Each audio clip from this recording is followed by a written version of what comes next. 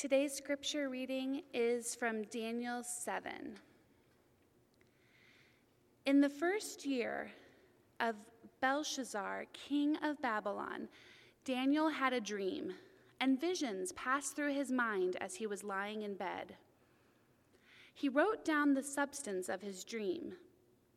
Daniel said, "In my vision at night I looked, and there before me were the 4 winds of heaven churning up the great sea. 4 great beasts, each different from the others, came out of the sea. The first was like a lion, and it had the wings of an eagle.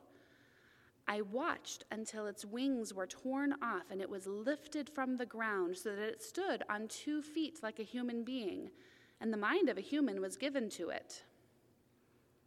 And there before me was a second beast, which looked like a bear. It was raised up on one of its sides, and it had 3 ribs in its mouth between its teeth. It was told, 'Get up and eat your fill of flesh.' After that I looked, and there before me was another beast, one that looked like a leopard. And on its back it had 4 wings like those of a bird. This beast had 4 heads, and it was given authority to rule.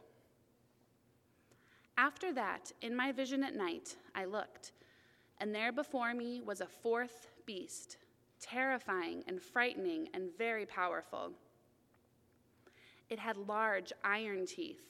It crushed and devoured its victims and trampled underfoot whatever was left. It was different from all the former beasts, and it had 10 horns. While I was thinking about the horns, there before me was another horn, a little one, which came up among them. And 3 of the first horns were uprooted before it. This horn had eyes like the eyes of a human being, and a mouth that spoke boastfully. As I looked, thrones were set in place, and the Ancient of Days took his seat. His clothing was as white as snow. The hair of his head was white like wool. His throne was flaming with fire, and its wheels were all ablaze. A river of fire was flowing, coming out before him. Thousands upon thousands attended him. 10,000 times 10,000 stood before him. The court was seated, and the books were opened. Then I continued to watch because of the boastful words the horn was speaking. I kept looking until the beast was slain and its body destroyed and thrown into the blazing fire. The other beasts had been stripped of their authority, but were allowed to live for a period of time. In my vision at night, I looked, and there before me was one like a son of man, coming with the clouds of heaven. He approached the Ancient of Days and was led into his presence. He was given authority, glory, and sovereign power. All nations and peoples of every language worshiped him. His dominion is an everlasting dominion that will not pass away, and his kingdom is one that will never be destroyed. I, Daniel, was troubled in spirit, and the visions that passed through my mind disturbed me. I approached one of those standing there and asked him the meaning of all this. So he told me and gave me the interpretation of these things. The 4 great beasts are 4 kings that will rise from the earth, but the holy people of the Most High will receive the kingdom and will possess it forever. Yes, forever and ever. The word of the Lord. Thanks be to God.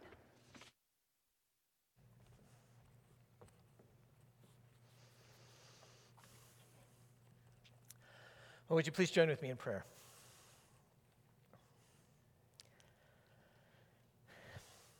Father, we pause again before you, just in some ways remembering that we are in your presence, that you promise to draw near to us whenever we come to you in the name of your Son, that you are one who speaks to us, And so that's what we ask for right now, that you would speak to us in such a way that you would open our eyes to what is most truly true, that you would turn our gaze that we might see Jesus. And we pray this in his name. Amen. So a couple of weeks ago, when we were looking at Daniel 5, I mentioned this book by Daniel Kahneman, Thinking Fast and Slow, which I find really interesting. And it talks about how our brain works. And one of the things that he highlights is, though our brains are amazing, they have certain biases, certain mistakes that we repeatedly make, oftentimes without even realizing. It's just kind of like a blind spot, you might say. And one of those biases he names the what you see is all there is bias. The what you see is all there is. That is, that we tend to make conclusions, we make judgments with the assumption that we have all of the relevant information before us, even when we don't. So one example of this, during World War II, the military was consulting with one particular statistician to try to think through how to reinforce airplanes so that they would be able to come back from combat even after they were shot. And they took a survey of pretty much all of the airplanes that had survived combat, and they noticed where all of like the bullets were, or the bullet holes. You know, you had some places in the wings, some in the tails. And so at first they drew the conclusion that that's where they should put all of the armor, those places that seem to keep on getting hit.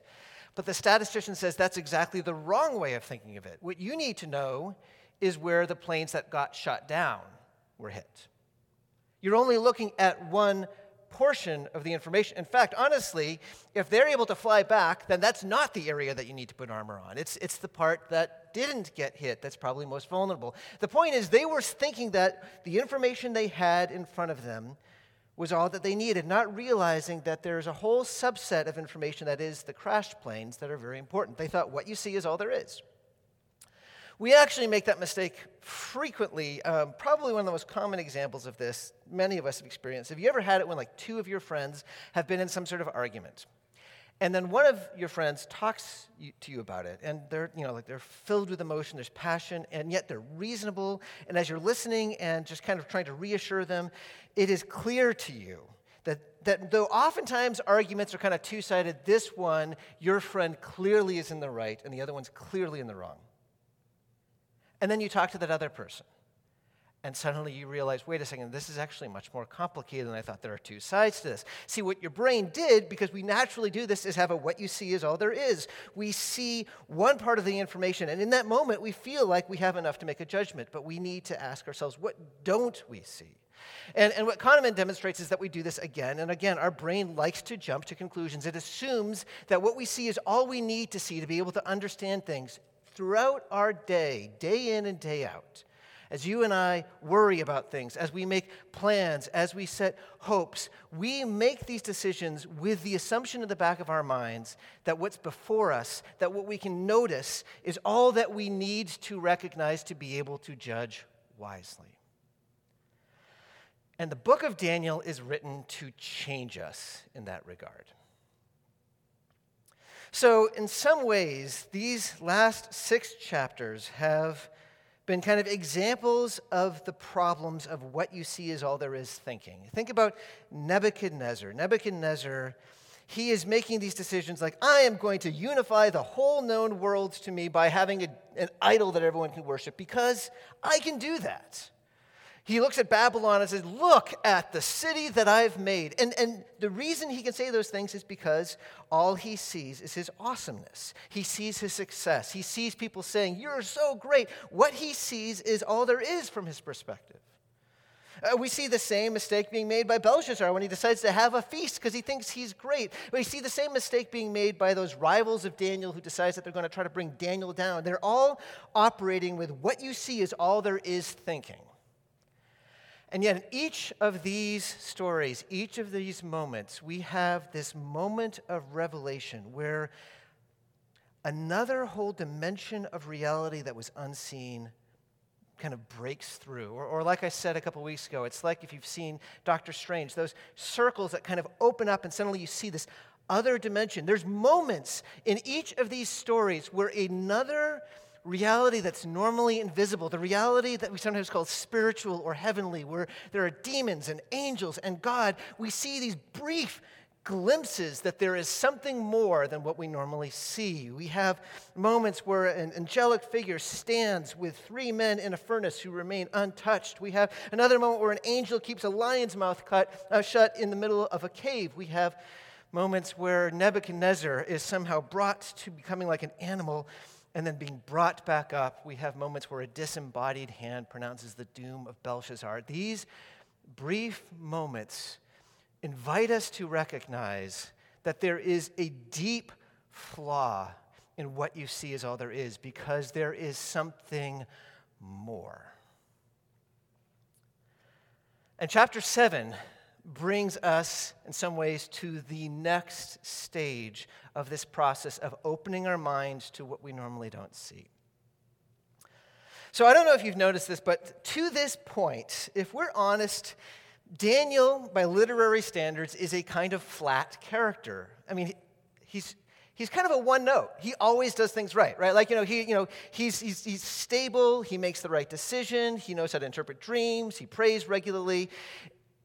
All of that is good, and we admire him, but we don't understand him. He's kind of removed from us. We're never told when he's supposed to interpret the dream, is he overwhelmed? When he's in the cave with the lions, is he afraid? We don't know what it's like to be Daniel. He's kind of this removed figure for us until chapter 7. Perhaps you noticed in the opening verses of our passage, after kind of a preface, Daniel begins speaking.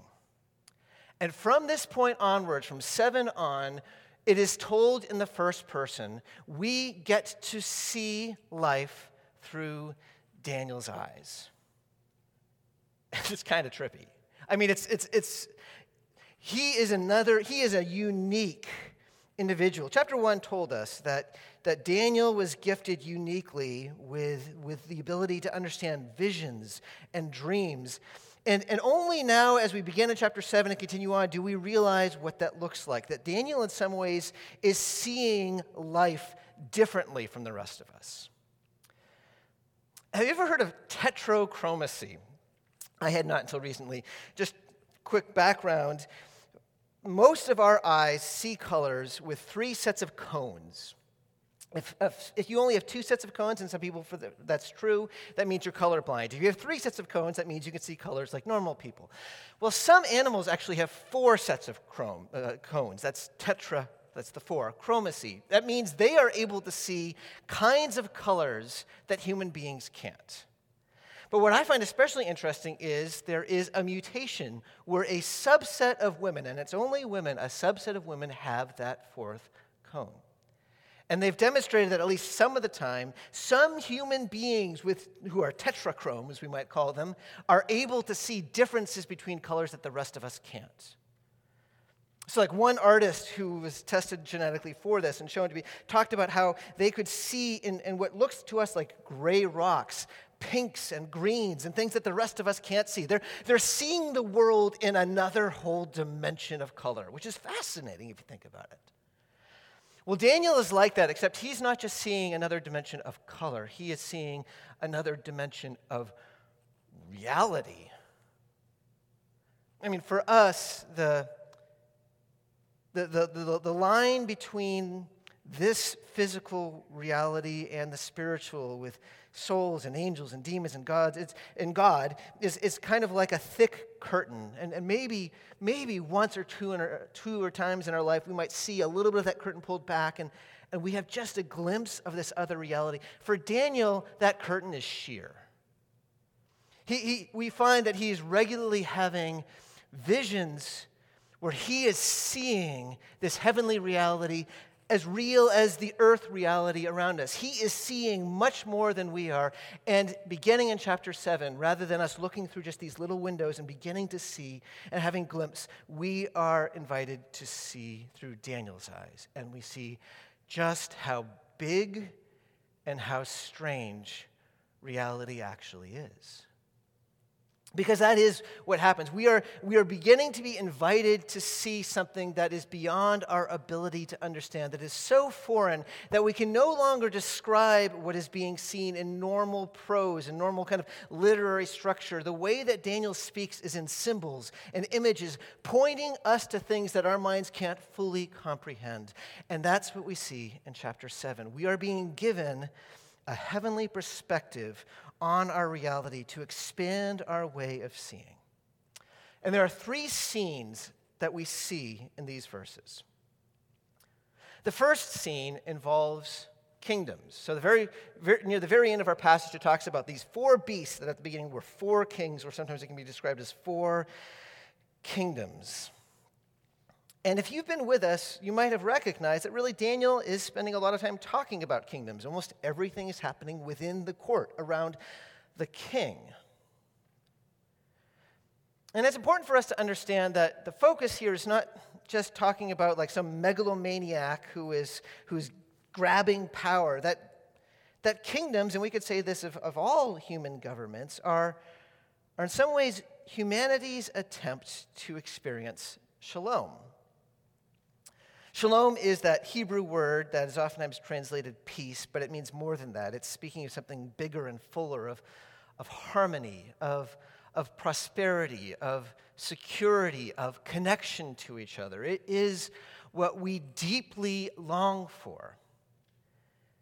And yet it is not ever anything that we can experience individually. We must do it corporately. You can't have prosperity without an exchange of goods. You can't have security without mutual protection. You can't have connection without community. And so you need some form of order to be able to experience what our heart longs for. This is why, even though many of us hate politics, we still involve ourselves to some degree in politics, because we know that we need some overarching structure or some government so that we can experience that harmony and connection that we know we need. That's what Daniel is talking about when it's talking about kingdoms, when it's talking about rule. It's talking about this project that we're all engaged in to try to experience in this world the shalom we were made for. And in the book of Daniel, if you've been paying attention, there are two themes that we keep coming back to when it's talking about human kingdoms. One is that the human tendency is to try to pursue this shalom together entirely apart from God. That the human way of seeking to establish this unity is idolatrous. Remember chapter 3, where Nebuchadnezzar says, I want to bring people together, so I'm going to give them this big golden image to worship. That's how we can get united. It is no accident that chapter 2, when you have the vision of four kingdoms, those four kingdoms are depicted as an idol. Because humanity, as we work together to pursue unity and order, we do it almost inevitably in a way where we try to erase God from the picture. That we see in Daniel. And secondly, we see in Daniel that these human efforts, even though we are pursuing something good by it, inevitably turn beastly. This is a theme, if you've been listening, that Nick keeps coming back to, that when our hearts are idolatrous, that dehumanizes. When a kingdom is idolatrous, it dehumanizes. And it leads to things like we've seen, like Nebuchadnezzar, because he can't get his dream interpreted, wants to pull people limb from limb. When people aren't willing to bow down, he wants to throw them in the furnace, and someone's thrown into the lion's den because of a technicality. It's beastly. And that is what we are meant to see as our passage begins. When we have four kingdoms being depicted, what is used to symbolize them? What do we see from the heavenly perspective? Do we see mighty generals and their armies? No. Do we see massive architecture and beautiful cities to depict kingdoms? No. What do we see to depict kingdoms? We see hideous, mutant-like beasts. Perhaps you notice it. If you're looking at the passage, he talks. First, you have a lion, but it's not just a lion, it's a lion with wings that are getting pulled off eventually. Then it gets even worse. You have a bear that has ribs still in its mouth and it's half standing. And then it gets even crazier because you have a leopard with 4 wings and 4 heads. And then it gets so gruesome that they can't even describe what kind of beast it is. All we know is it has lots of horns, and one of the horns becomes something crazy, and it has iron teeth. That there is something beastly and disturbing and disordered and chaotic. And that's the point. That these human enterprises that might at times seem impressive from a human perspective, seen from heaven are inhumane, are chaotic, are the very opposite of what they are pursuing. Because, as I said, when we turn from God, we become less human. I mean, that our very essence of what we were made to be is people whose faces are turned towards God in worship. That's how we learn to love. That's how we learn to find purpose. The moment we move God from the picture, we lose something of our humanity, and it turns beastly. And when a society does that collectively, it becomes corrupt. It becomes beastly. It does not work. Human enterprise of trying to pursue shalom apart from God will always fail. I was listening to a podcast recently where a person had pointed out that in some ways Christianity has been eclipsed in America, and it's increasingly that way. And he said people still are religious, it's just the religion that they are now pursuing is politics. That politics is what people are pursuing to try to make this thing right. Politics is their answer to moral anarchy, of trying to make people agree on things, and it isn't working. It's not going to work. It's beastly. It's not that it's all the same. And perhaps you notice that you have 4 different creatures. And the first one actually is almost human-like. It's almost certainly a reference to Nebuchadnezzar. If you might remember that Nebuchadnezzar, he is brought down, but then he's brought up and he's given sanity and he worships God. And that's why it says we have someone that looks almost human.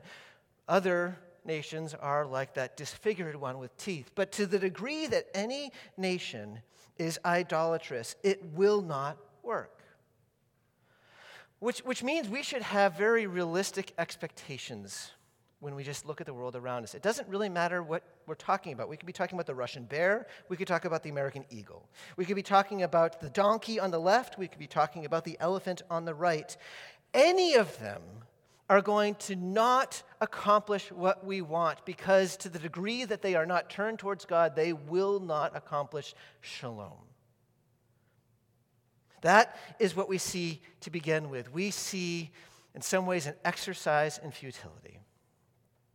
Then we move to the second scene, and it becomes even clearer why these beasts can never bring about what we're longing for. It's a very different. We move from hideous to unimaginably glorious. We are told in some ways that we are in some sort of cosmic court. It says the thrones, more than one throne, is set in place.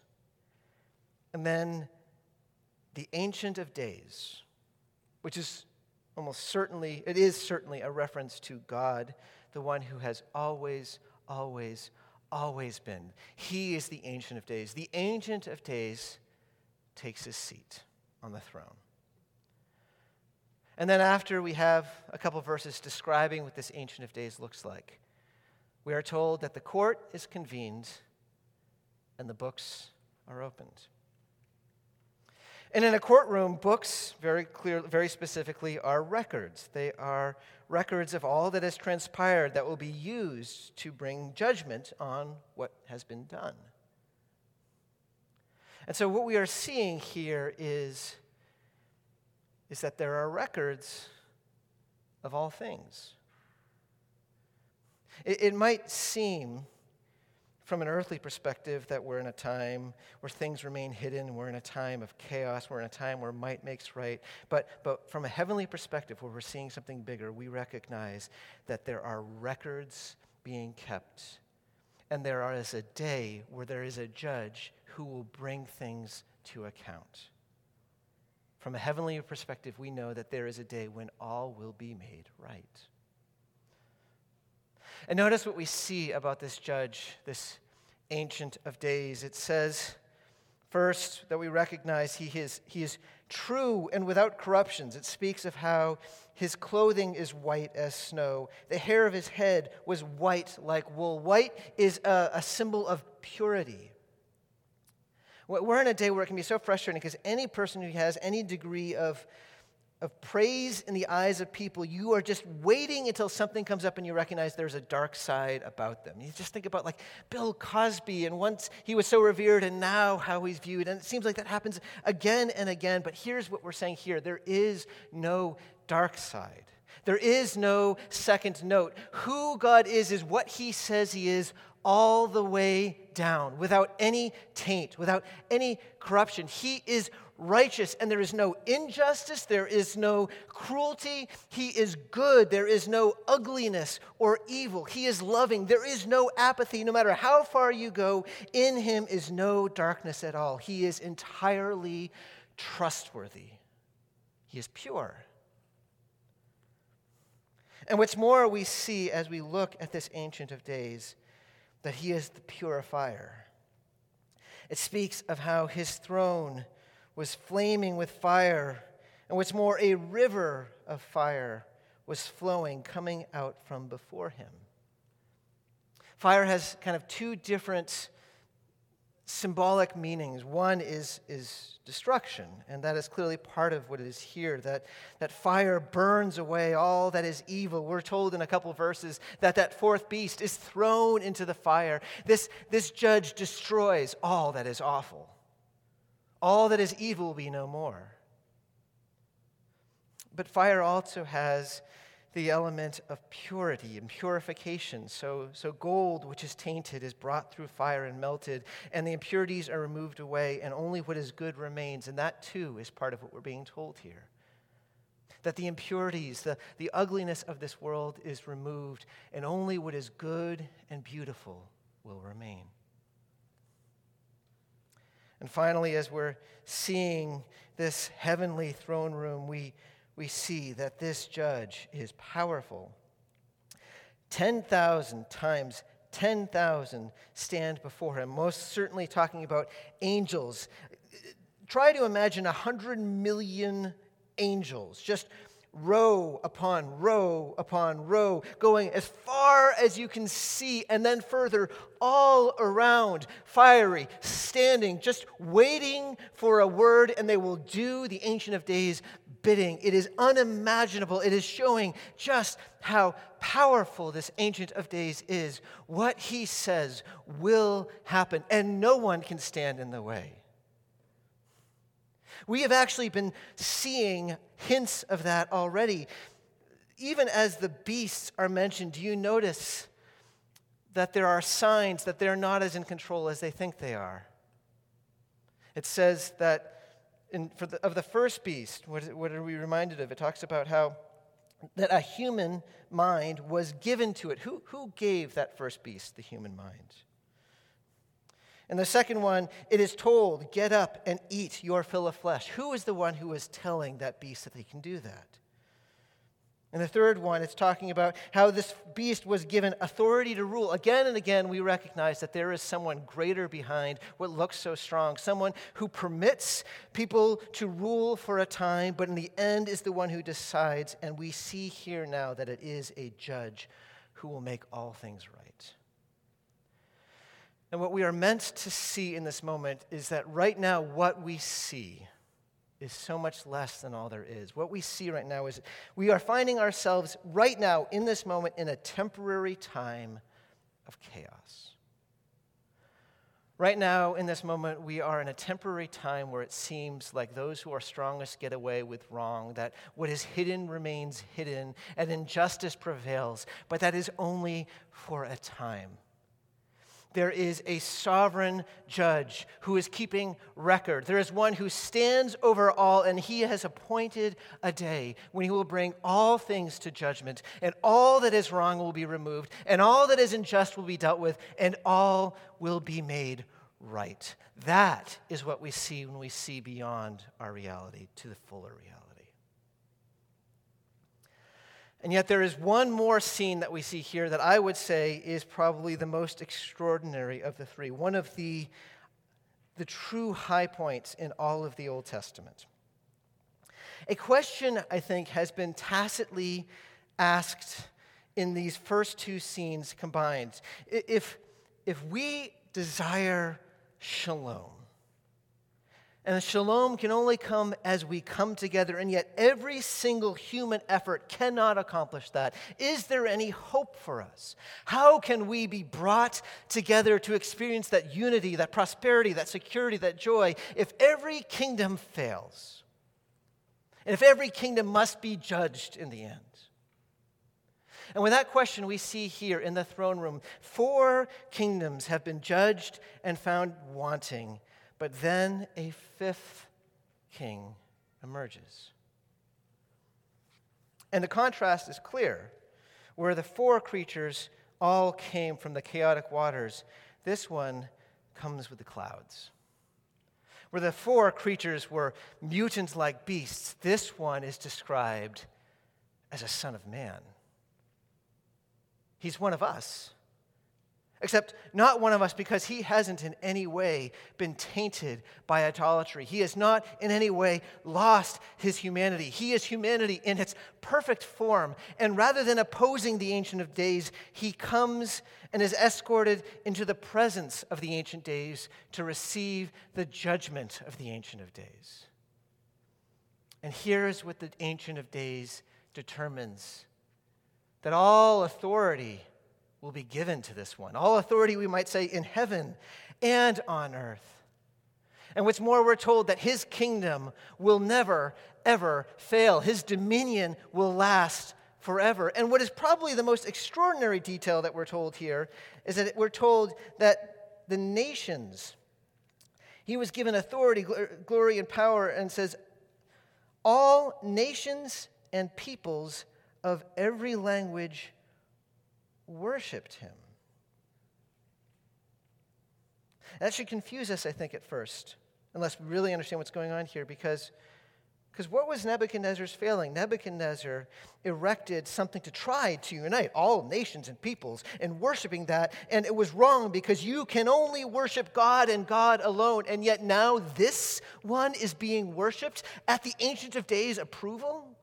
Somehow we see in this person someone who is both one of us and yet one with God, so that when he is being worshiped, it is not removing worship from the Ancient of Days, but it is establishing the worship of the Ancient of Days. It is a mystery here.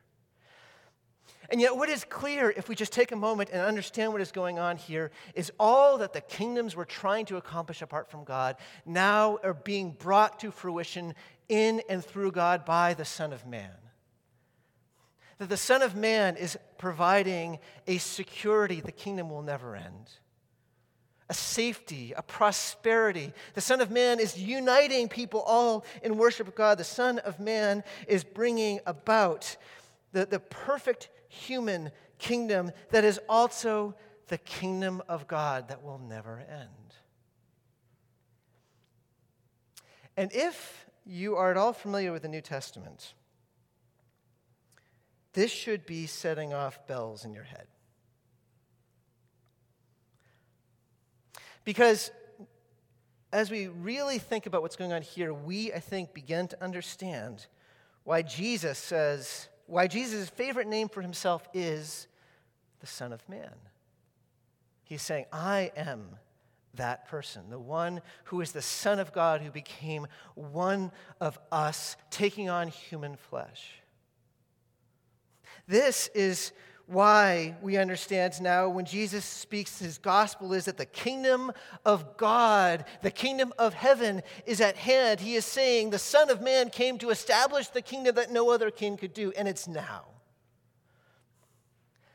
This is why it is so remarkable that Jesus will say, the Son of Man, this glorious figure, did not come to be served, but to serve and to give his life as a ransom for many. This is why Jesus says on the night before he goes to the cross, that he says, from now on, the Son of Man will be seated at the right hand of God. Remember, there's more than one throne. The Son of Man will be seated at the throne next to the Ancient of Days, and he sees the cross as his way to there. And this is why, when Jesus rises from the dead, what does he say to his disciples? All authority on heaven and earth has been given to me. Now go to the nations, that they too might be my disciples. He is saying, it has happened. The Son of Man has received the authority and dominion, and all nations will worship. The kingdom of God is here. What we see in these moments in Daniel, if we just step back and try to understand what Daniel is showing us, is one of the most hopeful things in all of Scripture.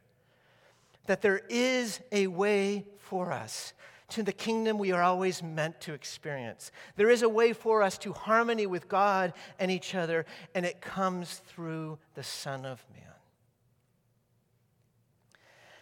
There is a moment when Jesus is walking on earth, when he has just healed a blind man, and the blind man comes back to Jesus, and Jesus asks him, "Do you believe in the Son of Man?" And the blind man, who has been so overwhelmed by what has just taken place to him, says, "Who is he that I might believe in him?" And Jesus says, "You have seen him, and you are now talking to him." And the blind man, who until a short while ago could see nothing, but now could see so much more, says, "I believe," and he worshiped him. And I want to suggest that is what I believe Jesus is seeking to do as he is speaking to us through these verses in this moment. He's inviting us to see so much more than we naturally see. To see that he is the Son of God, the Son of Man, in whom our hopes are found, that we might believe him and that we might worship him. And I invite us even this moment to do that, to spend some time in silent prayer, worshiping both through acknowledging our sin, worshiping by placing our trust in Christ, just spending some time turning to him, and I will lead us in prayer in a couple minutes' time. Would you please join with me in silent prayer?